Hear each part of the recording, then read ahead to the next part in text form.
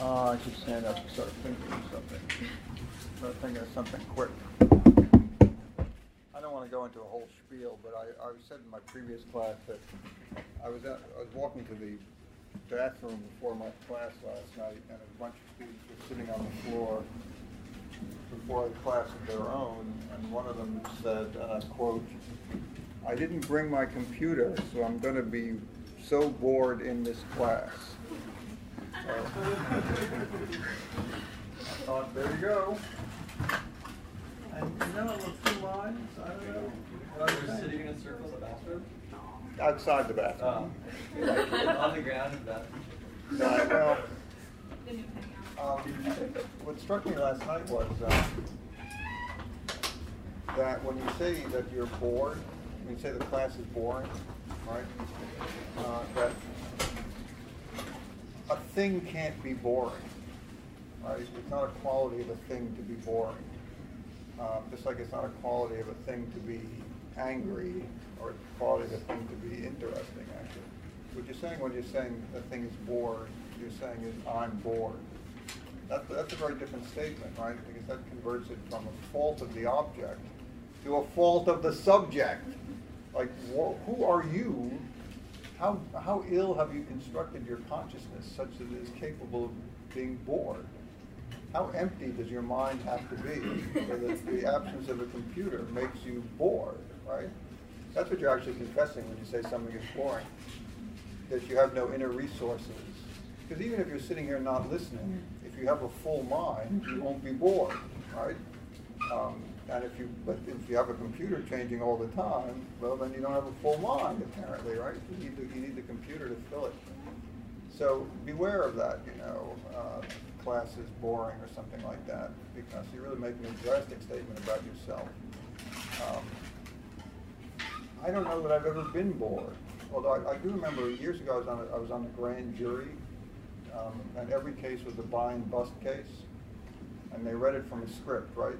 Did there come a time when you saw the defendant standing on the street corner? Yes, I did. And did there come a time when the defendant reached into his pocket and pulled out an envelope? Yes, he did. Here's 100 times I thought, what's this strange feeling overcoming me? This must be boredom. This is what they mean.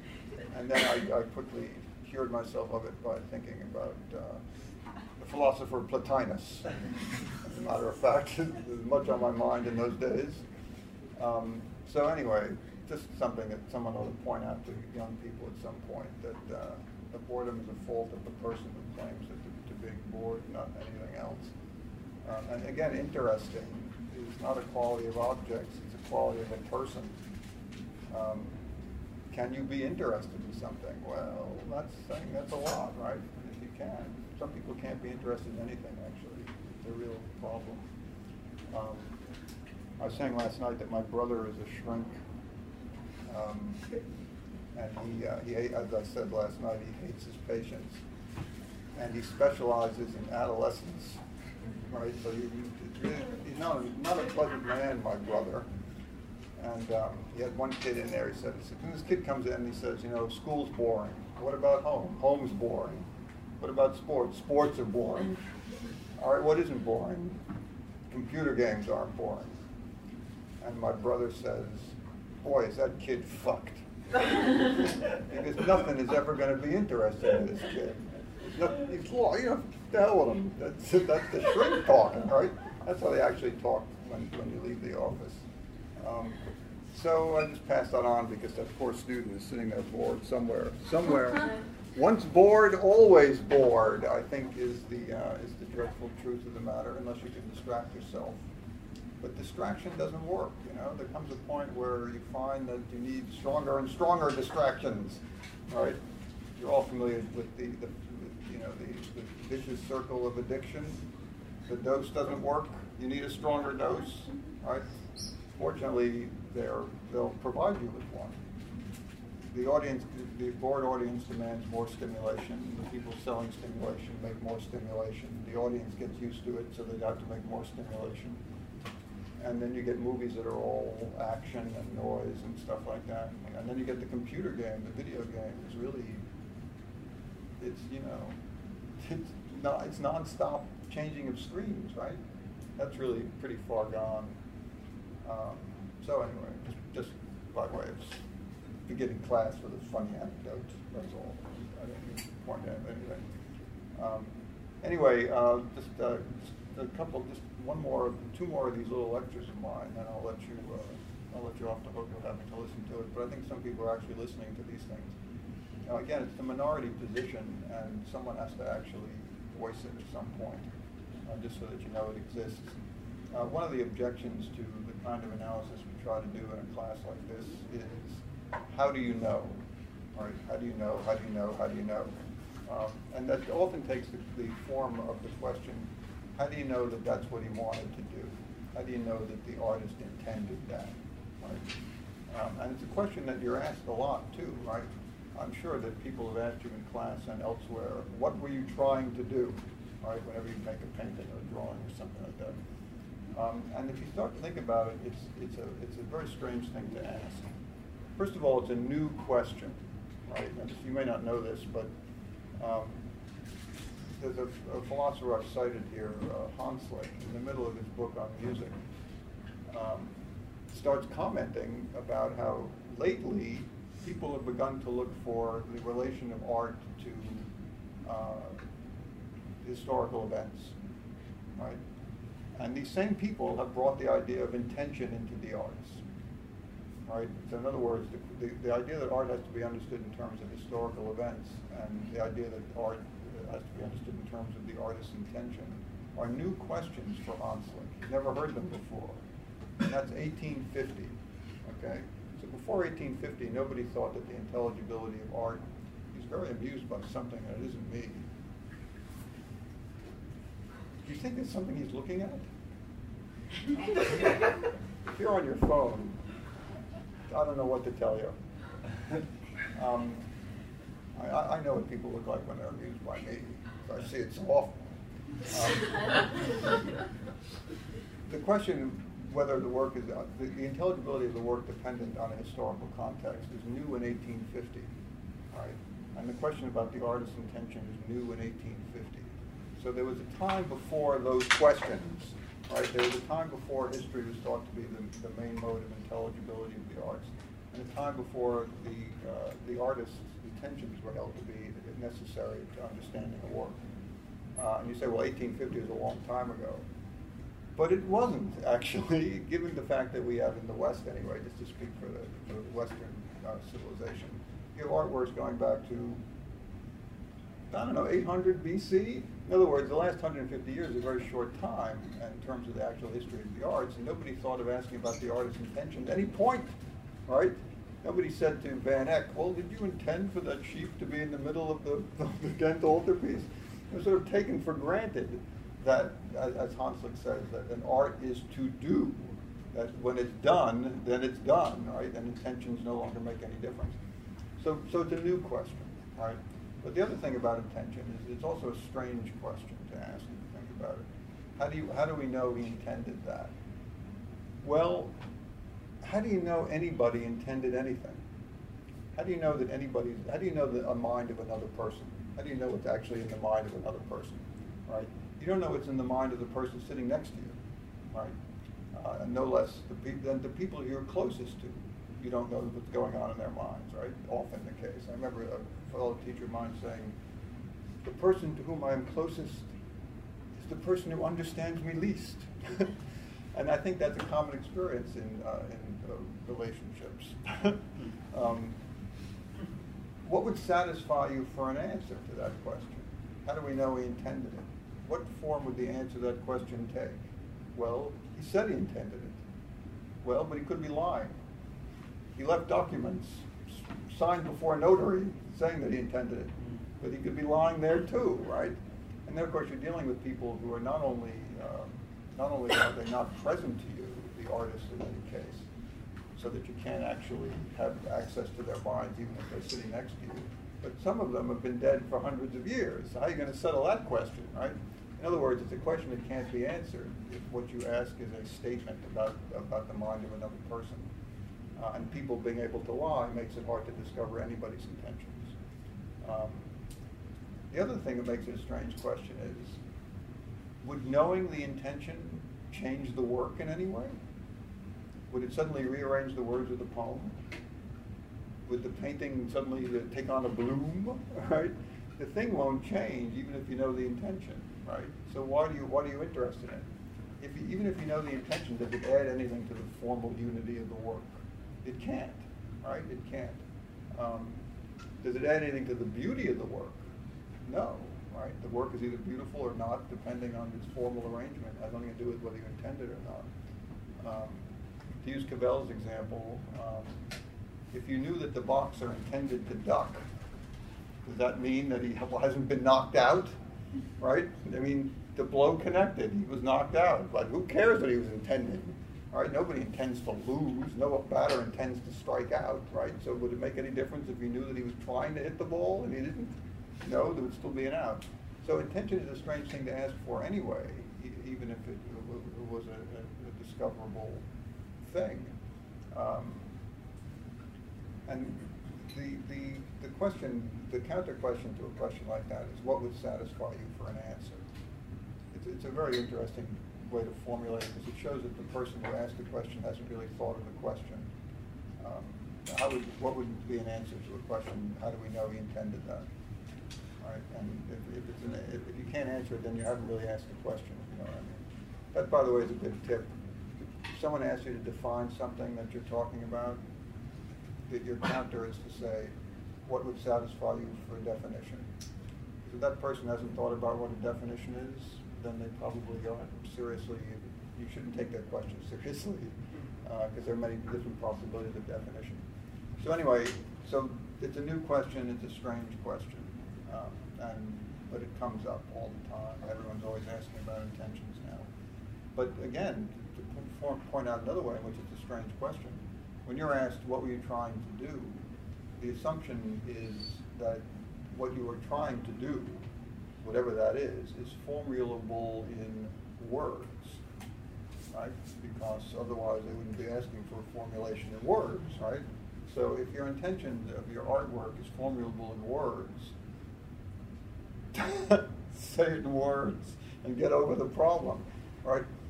In other words, it assumes that any visual representation, whether it's a painting or a photograph or a poem for that matter, because words are used differently in poetry, can be reduced to a statement in normal everyday language. And if that's the case, then that makes the visual representation, the visual form of the thing, irrelevant to the content of it. So it's a crazy question anyway. The only answer to it, of course, is to go, and preferably not to say that's what I intended, but that's what you ought to say. What were you trying to do? What I accomplished would be the answer to that question. But people don't tend to give it that way. They tend to come back with a sentence, and they fall into the trap of being able to make a verbal equivalent to a visual thing, which just can't be done. I know that in school you have to talk, because if you didn't talk, they wouldn't be able to justify the tuition money. But the motto of the school, which at present is "a fool and his money are soon parted," which actually took the pains to translate into ancient Greek, but they didn't really want it as a motto. The motto of the school ought to be silence. Right? There ought to be no talk at all about it. I know that you have to talk in a way, but you have to learn how to talk in a way that doesn't substitute its own linguistic nature for the thing that you want to actually communicate. And that's not an easy thing to do.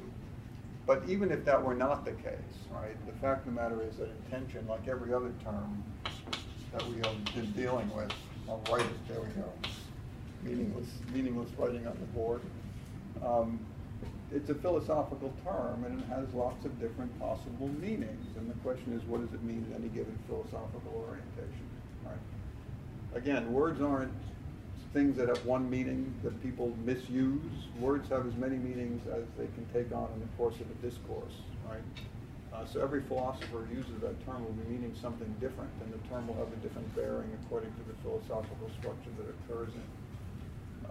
So if we go back to our idea that there are philosophers who posit the existence of a supersensible, I'll call it a realm, supersensible realm an essential or sensible phenomenal realm, right? The supersensible realm is the true one and the real one, and the other is either a less real one or a derivative one or a imitation of one, depending on the philosophical system. There would be, and we saw in this already, there would be two kinds of art. Art that rendered the supersensible, art that rendered the sensible.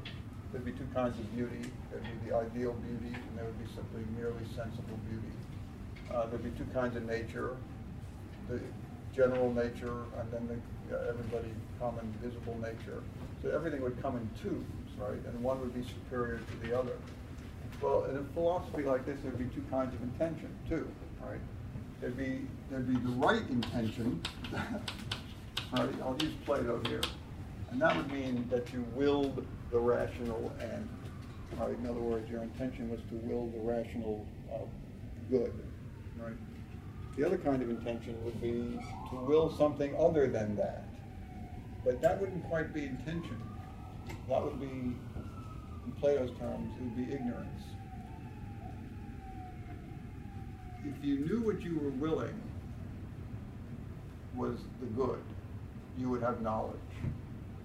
If you thought you were willing something that was good to you but was really bad to you, it must be because you're ignorant of what's really good and the fact that what you're doing is really bad to you. Plato would say nobody willingly does evil. It must be that they don't know what the good is, or they don't know what they're doing is evil. Now, it doesn't mean that they don't have something in their mind, right, in the sense that they're willing something, but because they're not willing a good, or the good for themselves, they must be ignorant. So they're willing it must be a kind of ignorance, and that would be a different kind of intention. It'd be a mental event, but it wouldn't be a true or real will. In the other one, the cause and effect philosophy, in which art's the causes of effects or effects of causes, and blah blah blah. We've been through that. This is the common everyday idea of intention. Namely, that intention is an antecedent mental event that is the cause of an external action. Right. So I decided to go to the Met the other day, so I went to the Met. Right. I formulate the plan to myself before I execute it. Right. A plan propositum sibi, as Collingwood says. The plan is formulable. It comes before the action that it leads to, and you know your own intention. Right? And this is what most people actually are thinking of when they're thinking of what did you intend to do, right? And that's philosophically, I'm not going to dispute it, but there's a few problems with it just to point them out. One is you can have more than one intention, so you can be operating from a number of intentions. In the arts, you can have multiple intentions in any given work. And what's often omitted, one of those intentions may actually be a formal intention. In other words, to solve a formal problem. It doesn't have to be anything other than that, right? That would be a sufficient cause for work of art. The other thing is that even if you acknowledge that there are intentions in the primary sense of being able to formulate them to yourself, it's also plausible within these systems to posit the existence of unconscious intentions. Right now, you can notice that Freud is a thinker of this kind, right? And Freud is positing unconscious intentions all the time, right? So an intention may not be fully conscious. So if you're asking, what did you intend, the person may not know it himself, right? So there might be no answer to that question. The other thing is, and this is often overlooked, is that the intention is not identical to the form of its satisfaction. What does that mean? Let's say you say, I think I'll eat out tonight. I'll go to that Thai restaurant on the corner. But on the way to the Thai restaurant, you pass a Greek restaurant. You say, I think I'll go eat Greek tonight. And then you go into the Greek restaurant. And someone might say, well, you must have intended to go to the Greek restaurant.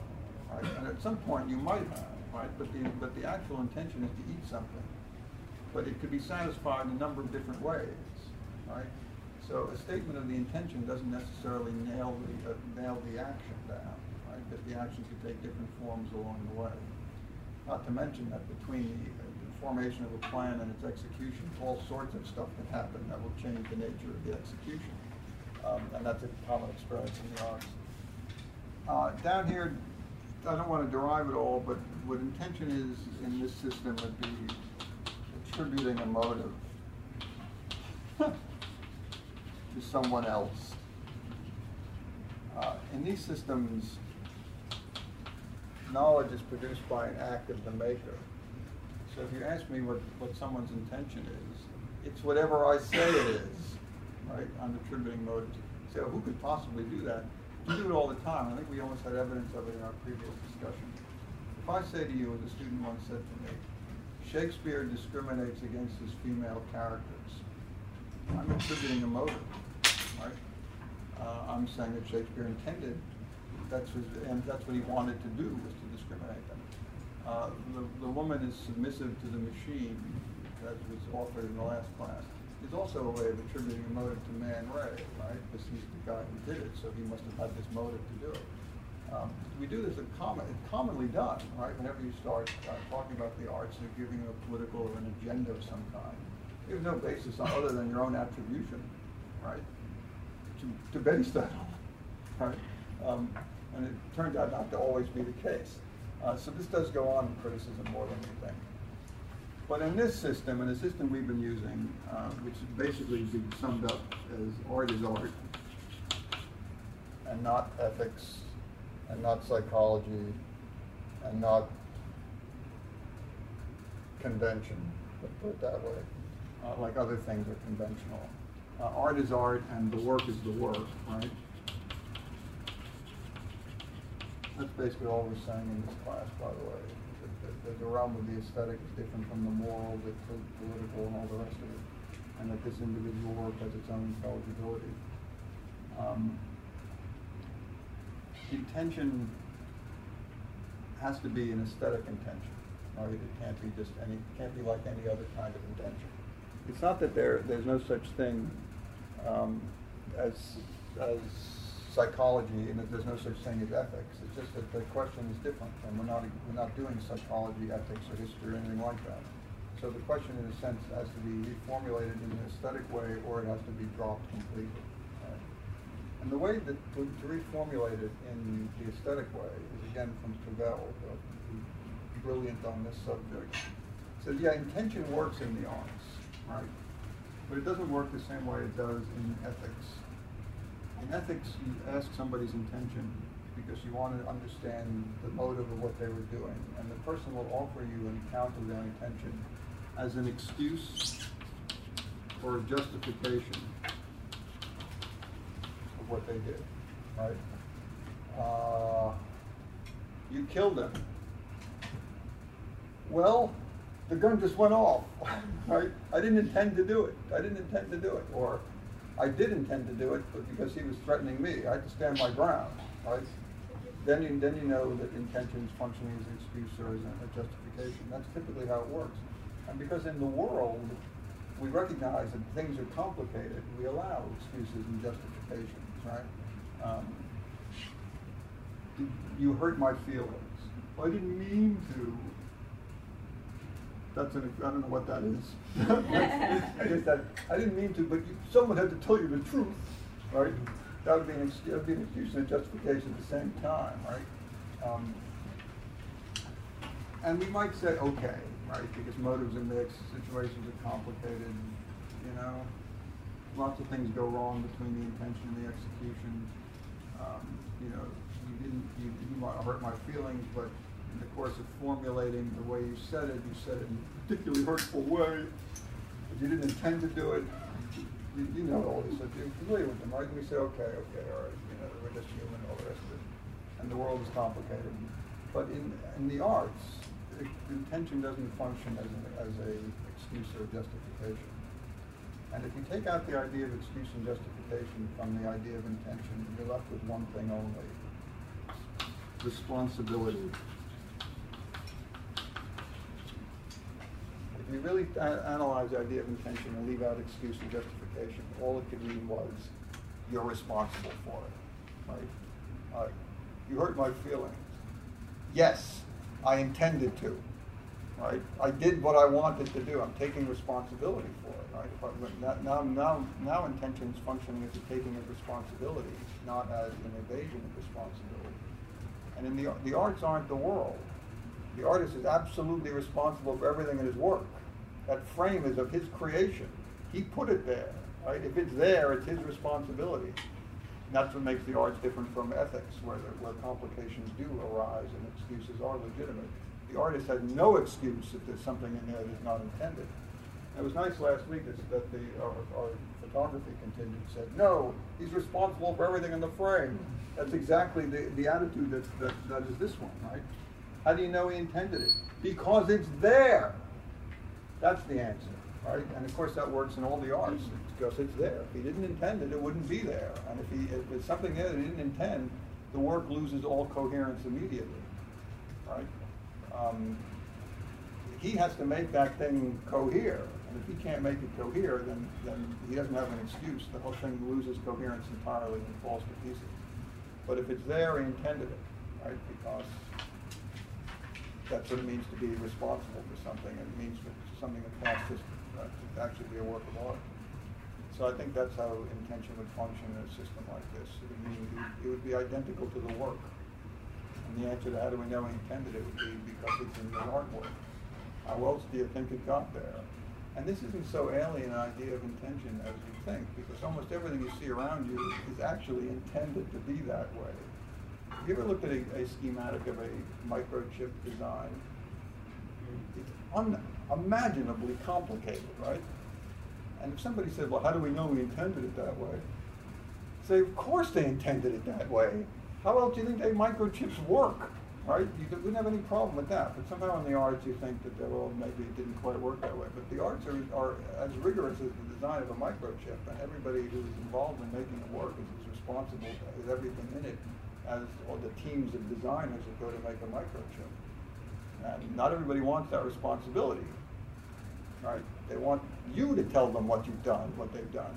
That's more of an art student thing than an artist thing, though, right? The artist isn't waiting for someone to tell him what he did. The artist knows what he's done, otherwise it wouldn't be in the work. The student may require that kind of guidance, but the artist is an accomplished artist on the basis of not needing it and not wanting it. So the answer to what are you trying to do ought to be pointing to object. That's what I'm trying to do because that's what I did, right? And if you say, well, if you know that you failed to do it, that's different, but that's not an excuse. And no justification will work in that case, right? I was trying to make a beautiful painting, but I made this botch. Sorry, it doesn't work, right? What's your excuse? Well, I was tired. It doesn't work, right? What's your justification? I don't know what a justification would be. I didn't want to excel anybody. I didn't want to shine in front of my fellow classmates. It still sucks. It doesn't change anything, right? And whereas in an ethical situation it might, it doesn't in a study situation. So that's sort of one of the answers, a way of answering what an intention is. And it's based on the idea that art is different from other things and intention has to function differently. Yes? Why did you name this class erotic things? So all the works were supposed to be erotic, but photography got a little bit out of the way. But not to get on the whole thing, I thought those Yeats poems were very erotic. I mean, it depends on what you think is erotic. Oh, there you go. There's more than one idea of that concept. There are students who think that unless somebody's blood is being sucked, it isn't erotic. But I'm not one of those students, yes. Who think that. That's in general. Vampires, wasn't vampires? Oh, those students. Yeah, the vampire types. All of those. But dreaming of a Lydean body, that might be erotic for some people. And of course, to his coin mistress. I don't know about this. Do you find that erotic? There you go. Done. Now now that you mention it. So that is the answer to that question. We are gonna do a movie in this class, and I guarantee it's gonna be erotic. At least what was erotic in 1923. It's gonna be. I think, well, we'll see, right? We just want to broaden the idea of what eros might contain, right? That's all. So should we get started now that I'm done?